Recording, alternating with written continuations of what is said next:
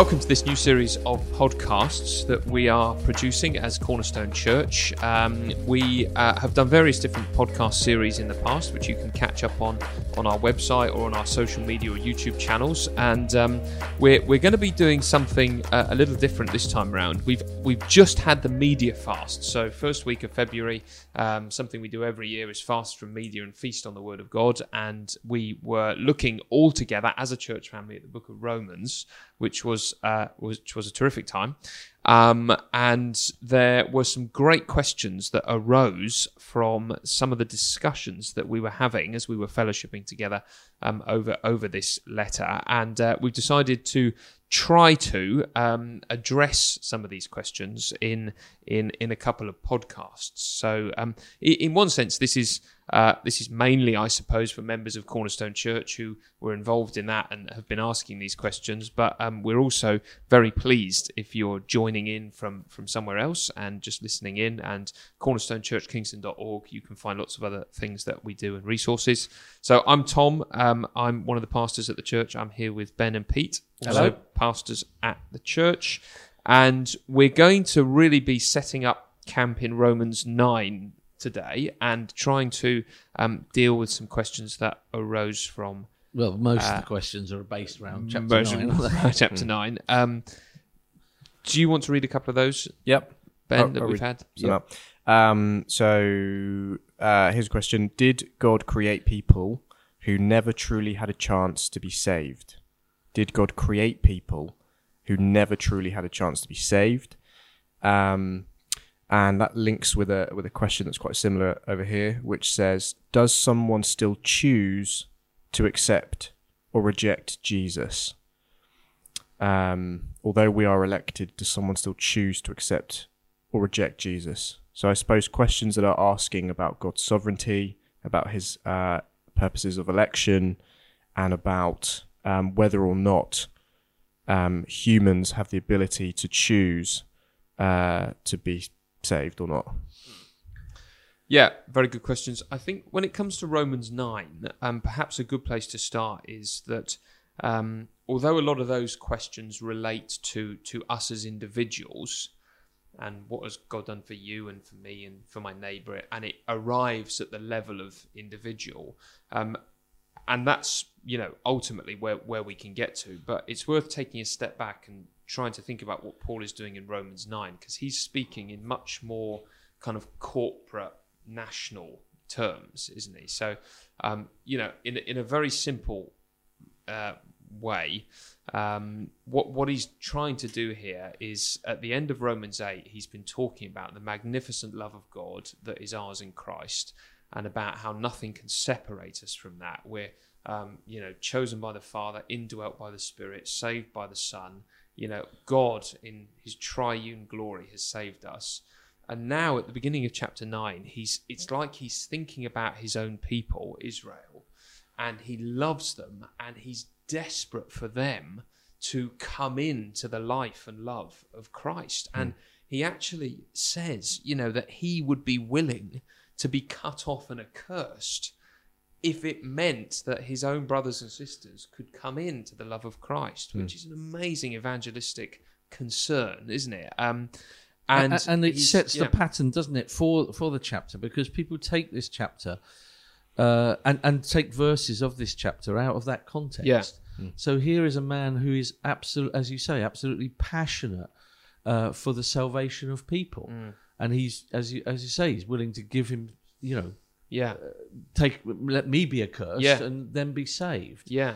And that heart is what you've got to keep remembering. That's the beat behind all that he's going to say. And then when you come into Romans chapter 10, sorry if I broke into your flow there, but this whole idea that, we've got to preach the gospel clearly so people understand, so that they may hear the message. People need to hear the message, and they may call on the Lord to be saved. And that's the framework of this whole thing. Yeah, and he feels like that as he looks at the nation of Israel. And then he goes on to describe how privileged they are. Theirs is the divine glory, he says. I mean, That's a phrase. There is the adoption, the covenants, the receiving of the law. And he's saying that they're so privileged. They've had so many blessings in their history, and yet they don't seem to be coming to the very Messiah whom those scriptures were pointing to. What has gone wrong? And that's the question he's dealing with. Has the word of God failed?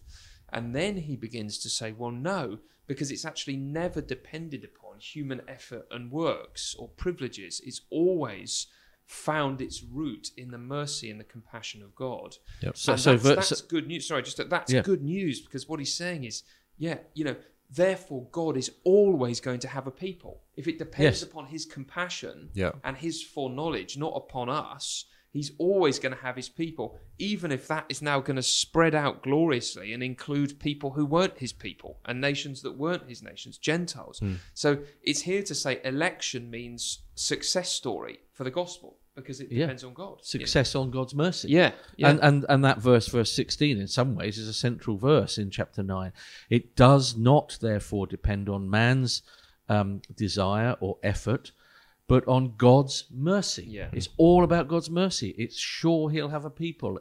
His mercy is always everlasting. So someone's question was, does someone choose to accept or reject Jesus? On the basis of what we've just said, people do have a choice, and their choice is always to reject Jesus. Yes. So it's not down to human desire or effort. Why? Why is salvation not down to human desire or effort? Because our desire is away from Christ. Our effort is always away from Christ. And Paul rubs that in. He says, look at the Israelites. They were a people who had the divine glory. They had the covenant. They had the law. They had the temple worship and the promises. They had all of that, and yet what did they choose? They chose to reject Christ. Yes. And so why would anyone, especially the Gentiles, be in a position to choose Christ? They have less reason to choose Christ. Yes. The people who had the most reason ever to choose God chose to reject him. Yeah. And that's why we need God's mercy. Yes. God needs to intervene. But he's made that, hasn't he? That's why you've got to, again, take all of these in the context of the whole book of Romans. He's shown us that we're utterly sinful. Yeah. He's shown us that we're dead in our sin. You can do nothing. You're blinded, you're dead. I think the problem is, underlying this sort of choice thing, is that we've got this idea, a couple of ideas, that basically humans are banging on the door of heaven saying, let me in, let me in, I love you, let me in. And God's saying, no, I haven't, I don't like you. Yes. I'm You're not on the invitation list. I might let him in. Yes. Eeny, meeny, miny, mo, him. Yeah. And that's such a utter distortion. You couldn't get more wrong. Yeah. None of us are banging on the door. We're all running to hell as fast as we can. Yeah. We're all loving our sin. So it's not even that I'm chained to sin, and I'm sort of pulling on the chain saying, let me free, let me free. Yeah. The whole idea in the scriptures shows us that we're saying, I don't love Christ. Yeah. I don't like the light of the world. We're like those little creatures that when you pick up a rock, the little bugs under the rock, if you go to my compost bin, I'll open the top of the bin. There are millions of little bugs, little cheese hogs and all of those things. As soon as I take the cheese hog. Cheese hog. Yeah. Well, it's woodlouse. It's one of the names for woodlouse. Oh. Yeah. So woodlouse have loads of names: pill bugs, woodlouse, cheese hogs. Sorry, I'm just Never heard using that. what I was called. But I lift up the lid, and suddenly the cheese hogs, or whatever you want to call them, are going, light, get under, get in the dark. Yeah. Christ has come into the world, says John. Yeah. And we haven't said, lovely, there he is. It's Yeah. just what I wanted. It's like, get out of my way, kill him, isn't it? Yeah. Yeah, So the that's next question is, did God design us like that? Why? That's what Well, some it's people the ask. fall. So Yes. you've got to get the fall, and Paul's talked about that Yeah. in Romans. Yeah. In Romans chapter 6, one man sins, we're all part of the sin, we fall. Yeah. Yeah. I think just to underline that, I think one of the things that we can get confused about when it comes to this is this notion of free will. And I think lots of us do believe that we are born into the world neutral in our relationship to God, and that we do have the capacity to turn our own hearts back to him. But that just cannot be made to fit with Scripture. So if you look at even something like Ephesians 2, we're born dead in our transgressions and sins, alive only to disobedience and to the spirit of the age, which is Satan. And so if by free will people mean our choices are important when it comes to God and how we respond to the gospel, well, we want to affirm that and say, yeah, our choices are important. We are accountable. We are responsible. But if people mean, yes, I'm actually born, with the ability to change my own heart, love and choose God's ways, and free myself from the sin I've been born with, well, the answer is no. That's not how we're taught. We're born dead in our transgressions and sins, and we need God to make the decisive difference in our lives, to step in, to illuminate our hearts and minds, fill us with his Spirit, lead us to his Son, justify us by faith, and all of that is a work of sovereign grace. Now, the way he does that is not independent of our affections and will, so he doesn't just suddenly zap it upon you. His gracious saving works by realigning our thoughts and our loves towards him. So he works through our choices and our real decisions. But in the end, the reason for our salvation is in his sovereign grace, because we're born in sin. You see that in verse, was it 29 of Romans chapter 9? It says, it is just as Isaiah said previously. Unless the Lord Almighty had left us descendants, we would have become like Sodom. We would have been like Gomorrah. There's if God had left us to our own devices, without mercy, this is where you and I and all of us listening would be. Yeah, not calling for mercy even. Exactly. So, Paul in Ephesians, I don't want to go out of Romans too much, but in a sense, this is a summary of what he's been saying in Romans. In Ephesians 2, he says, as for you, you were dead in your transgressions and sins. Dead, in which you live when you follow the ways of this world, of the rulers of the kingdom of the air, the spirit who is now at work in those who are disobedient. All of us lived among them at one time, gratifying the cravings of our sinful nature, following its desires and thoughts. Like the rest, we were by nature objects of wrath. But, and I think Romans 9 is a but because of his great love for us, God, who is rich in mercy, made us alive in Christ, even though we were dead in transgressions and sins. Yeah. And by grace you have been saved. And I think Romans 9 is just emphasizing that. Yeah, I think that's right. So that's what he's dealing with there, isn't it? And yeah, I think a lot of our issues come because we don't really believe that about humanity. And as I say, we do believe that we can turn ourselves back to God by ourselves. But no, we need him to intervene and rescue us. Well, that's the modern gospel. Yeah, that we're under 24 hours a day. Is that believe in yourself, rescue yourself, find yourself. It's all the modern gospel, isn't it? That and God should be pleased with you. Be proud of yourself. He ought to be proud of you. Yeah. And I think that's this right, the opposite. And I think one of the things we have to do, and this is slightly changing tack a little bit, is with a lot of big Bible truths like this, we have to hold things in contention, really, and realize that there are lots of things that we simply just will never be able to fully get our heads around. And there is a time for us to say, look, for thousands of years of church history, good, faithful people have been talking about this, disagreeing about it. There is a time for us just to put our hands over our mouths and say, you are God and, I'm not. And yet there are things that we can know. So we know, don't we, as well, that although God predestines and elects his people to salvation before the world began, so in other words, nothing in us but all in him, that our choices and decisions with regard to the gospel still really matter. And that's just how those two things go together in the Bible. So, when Jesus says, come to me, all who are weary and heavy laden, if words mean anything at all, then that is a free offer.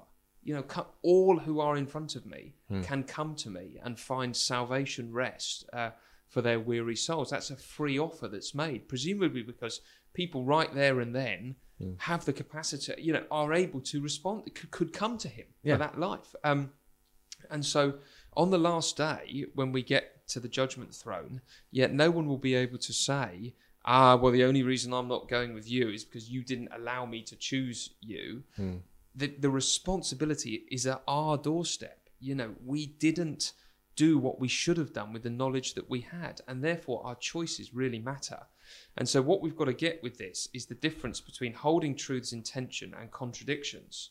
If we were to say, God knows and chooses those who are his, God doesn't know and doesn't choose, that would be a contradiction. Or if we were to say, our choices really matter, our choices don't matter at all, that's a contradiction. But to be able to say, in some mysterious sense, God foreknows and chooses those who will belong to him apart from anything in them and before the foundation of the world, and yet our choices really matter and we are responsible for what we do, we have to hold those two things together.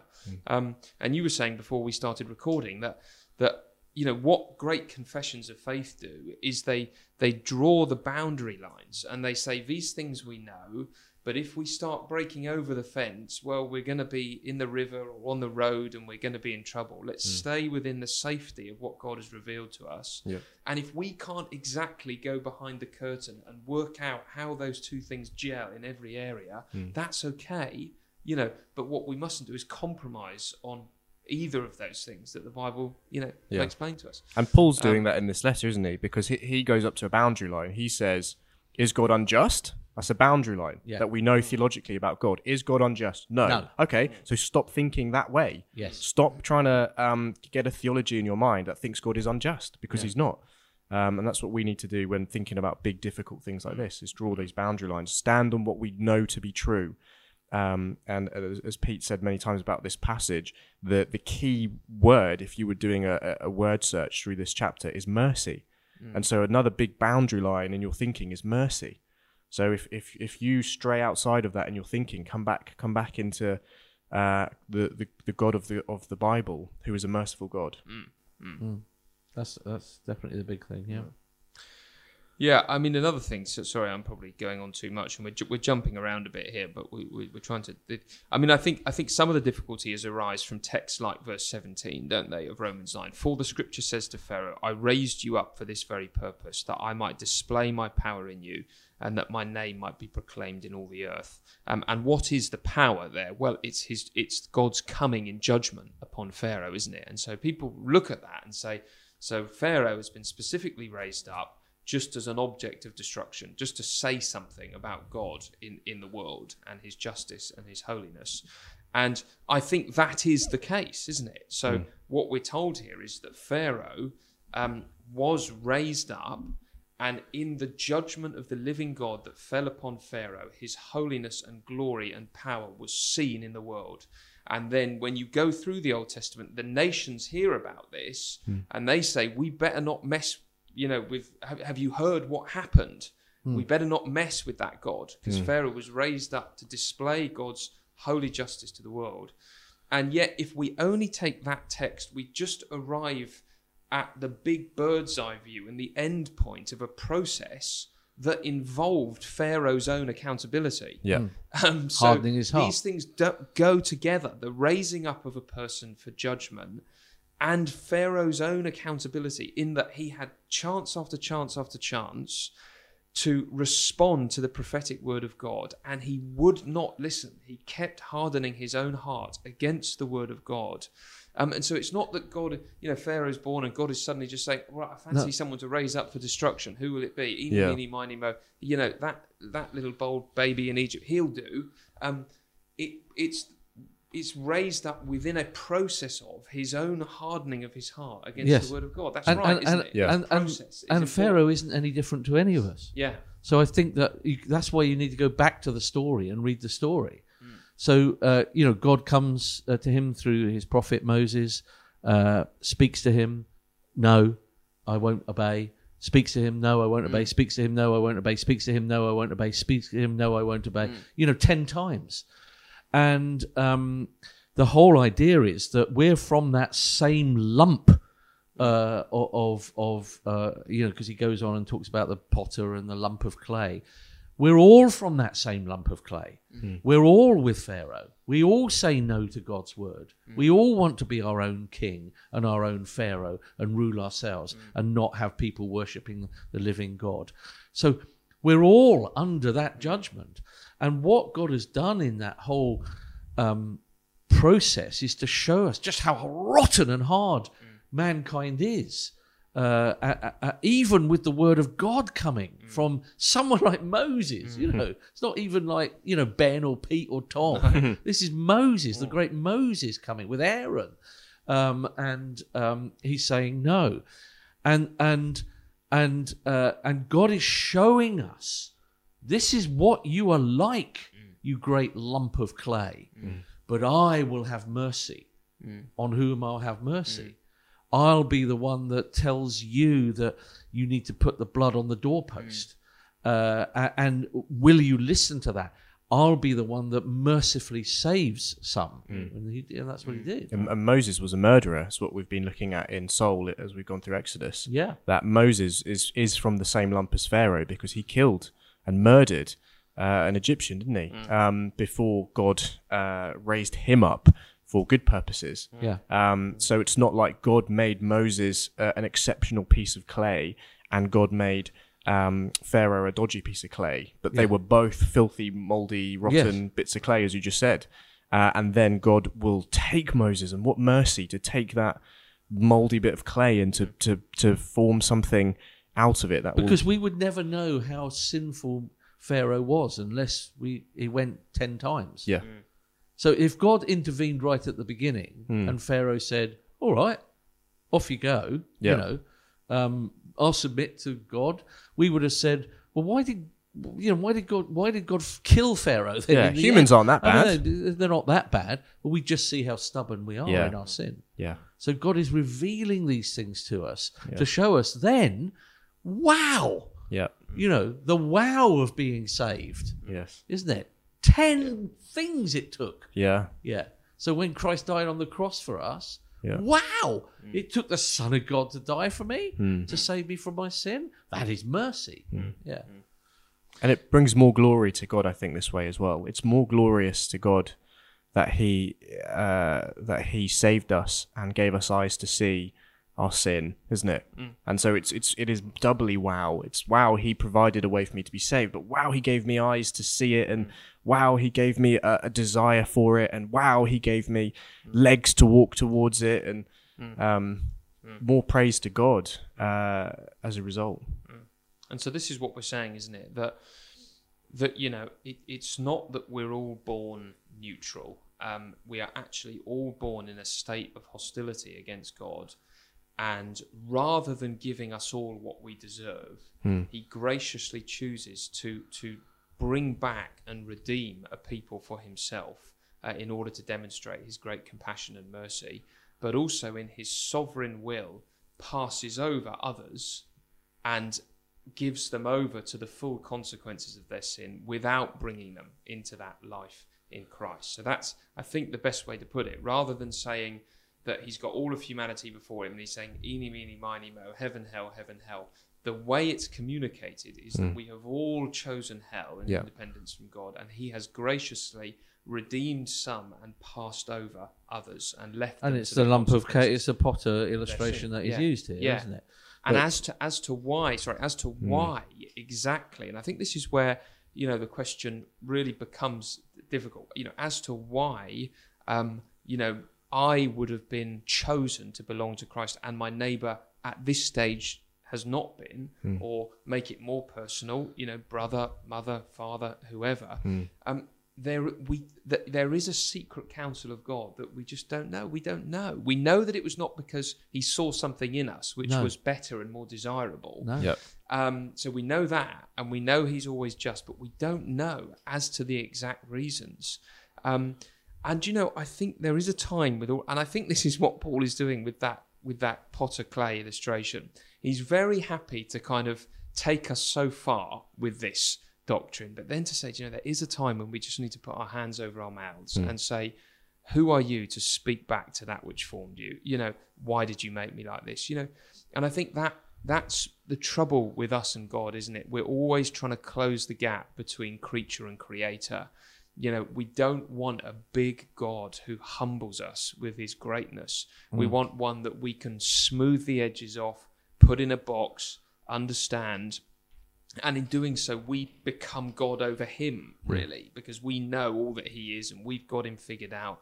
But actually, God has got rough edges, and he's big, and he's bigger than us, and he knows more than us, and there are secret things that belong to him. And, if there is to be a God, surely it's going to be one who disturbs and contradicts us all the time, if he's going to be a real God.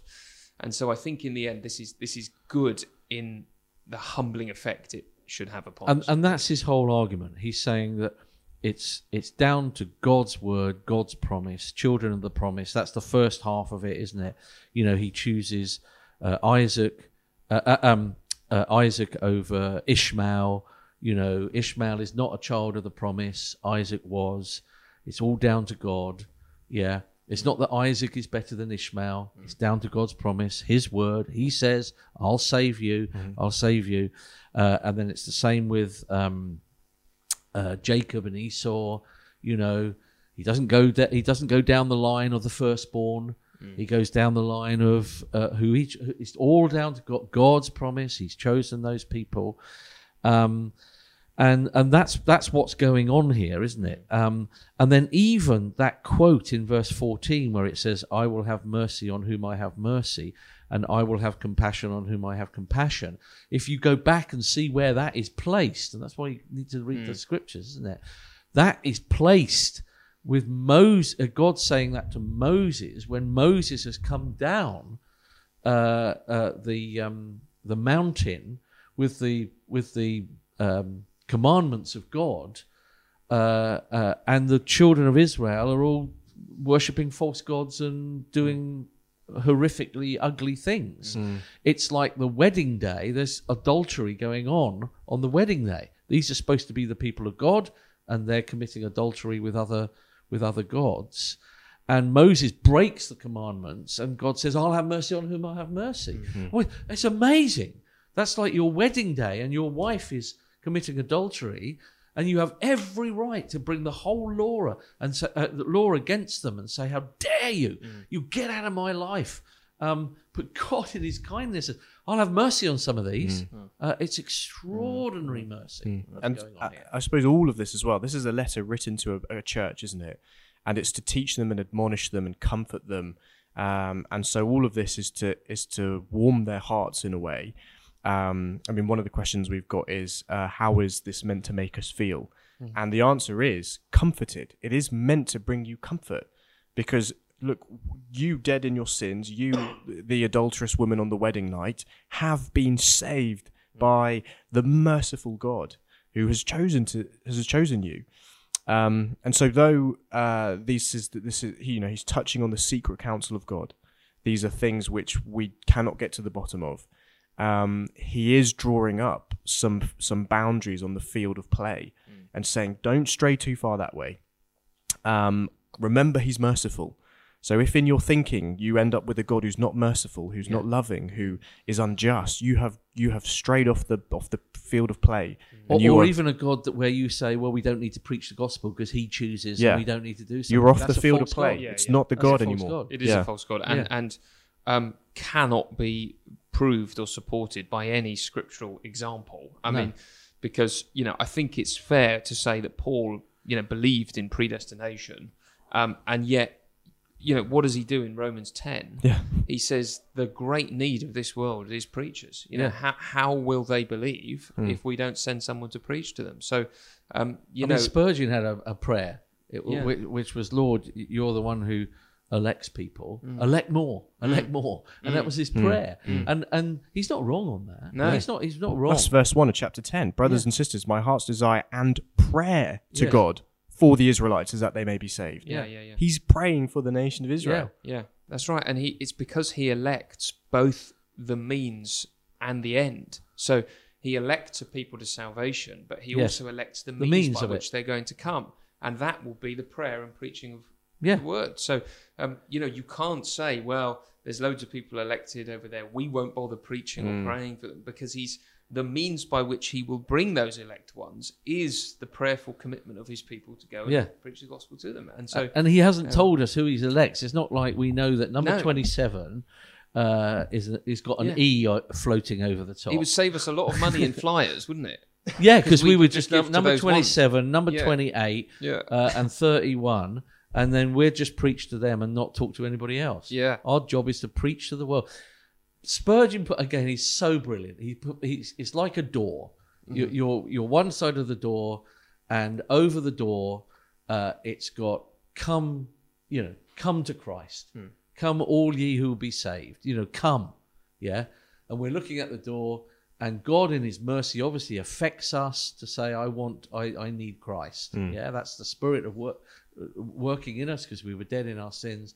We go through the door, and you look back over the top of the door when you're inside, and it says, the elect of God, chosen by God. Yeah. And that's what it is, isn't it? That's... I think that's right. Yeah. And I think there's a sense in which, in the end, although we can all react to things like this because it is humbling, I think there's a sense in which all Christians sort of do believe this. At prayer they do. Yeah, because in his little introduction to a great book called Evangelism and the Sovereignty of God, J.I. Packer talks about that, and he makes the point that, look, when you listen to Christians pray, whether they're Arminian or Calvinist, I know that we don't have to think about those words too much, but everybody will pray something like, Lord, I pray that you would help my neighbour to open their respond to eyes, Christ, or please save them. And we're acknowledging there that actually, if anything is going to change in that person's life, God, you've got to make the difference. We never pray. We wouldn't pray. Thank you, Lord, that I was good enough to listen to you. Thank you, Lord, that I'm better than my brother in my morality. Thank you, Lord, that... even if we say, please help them to come to their own right conclusions about you, we're still... we're still asking God to do that for them, to make them have the right conclusion. So we're acknowledging, if this person has got to change, there's got to be something outside of them that is going to graciously intervene to begin to change the direction of their lives in a Godward direction. Yeah. And that's in some ways all this doctrine really is, isn't it? Yeah. So... What were the questions? Have we sort of answered the question? The last one was about Jacob and Esau. Yeah. Right Hated, at the beginning. Right at the beginning, Tom said that this is in the context of nations. And Jacob obviously is renamed Israel after he wrestles with God. And that's what Israel means, one who wrestles with God. And then that becomes the nation of Israel. So there's definitely a nation thing going on here. But you wanted to talk about the word hated. Well, I didn't want to talk about it. Okay. But I mean, I think you've got to be careful pushing that to its ultimate conclusion. I think it's a comparison thing. And I think most people would say that. It's not that God hates. He's not a sinner. He doesn't sin. He doesn't hate. But, it's like... the illustration I give, if there were twins, let's say you weren't married, Ben. The trouble is you are. Yeah. But let's say you weren't married, and there's twins. There's Kerry and there's Camilla. Yeah. And they look at the same, they smell the same, their hairdo's the same, they dress the same, they eat the same, they've got the same humour, all the background, all of that. But you chose Kerry and not Camilla. Yeah. And you chose to marry her, you've chosen one, and in one sense you've rejected the other. Yeah. And you could say, well, you love one and you hate the other, but you don't. It's just that you've chosen one to love and to cherish, and there's the sort of that's what's going on there. Yeah. Jesus uses a similar turn of phrase, doesn't he? At one point, where he says, "Anyone who does not hate their mother or brother is not fit to follow me." Yeah. And that is, obviously, we're told to honour our mother and father and to love our brothers and sisters. And So it's a turn of phrase to show Definitely, if it's from the lesser to the A greater contrast. sort of thing. Yeah. Okay. Yeah. Is that chapter 9? I mean, I think so. You can go and listen to all kinds of preachers on this, and I would recommend you do. But I did, I think, 2 or 3 sermons on Romans 9, whenever it was, 4 or 5 years ago, and we go over this stuff. And why not go back and listen to them? Yeah, you can do that on our website, which, as I said, cornerstonechurchkingston.org, and do put anything in the if you want perhaps a further clarification or a question, then you can comment under the videos or drop us an email or let us know in whatever way. And we're going to be doing a few more of these. We're going to be thinking about chapter 11. Is that right? 13. Chapter 11 and chapter 11 and 13 in days, weeks to come. So do look out for those. And thank you for tuning in today.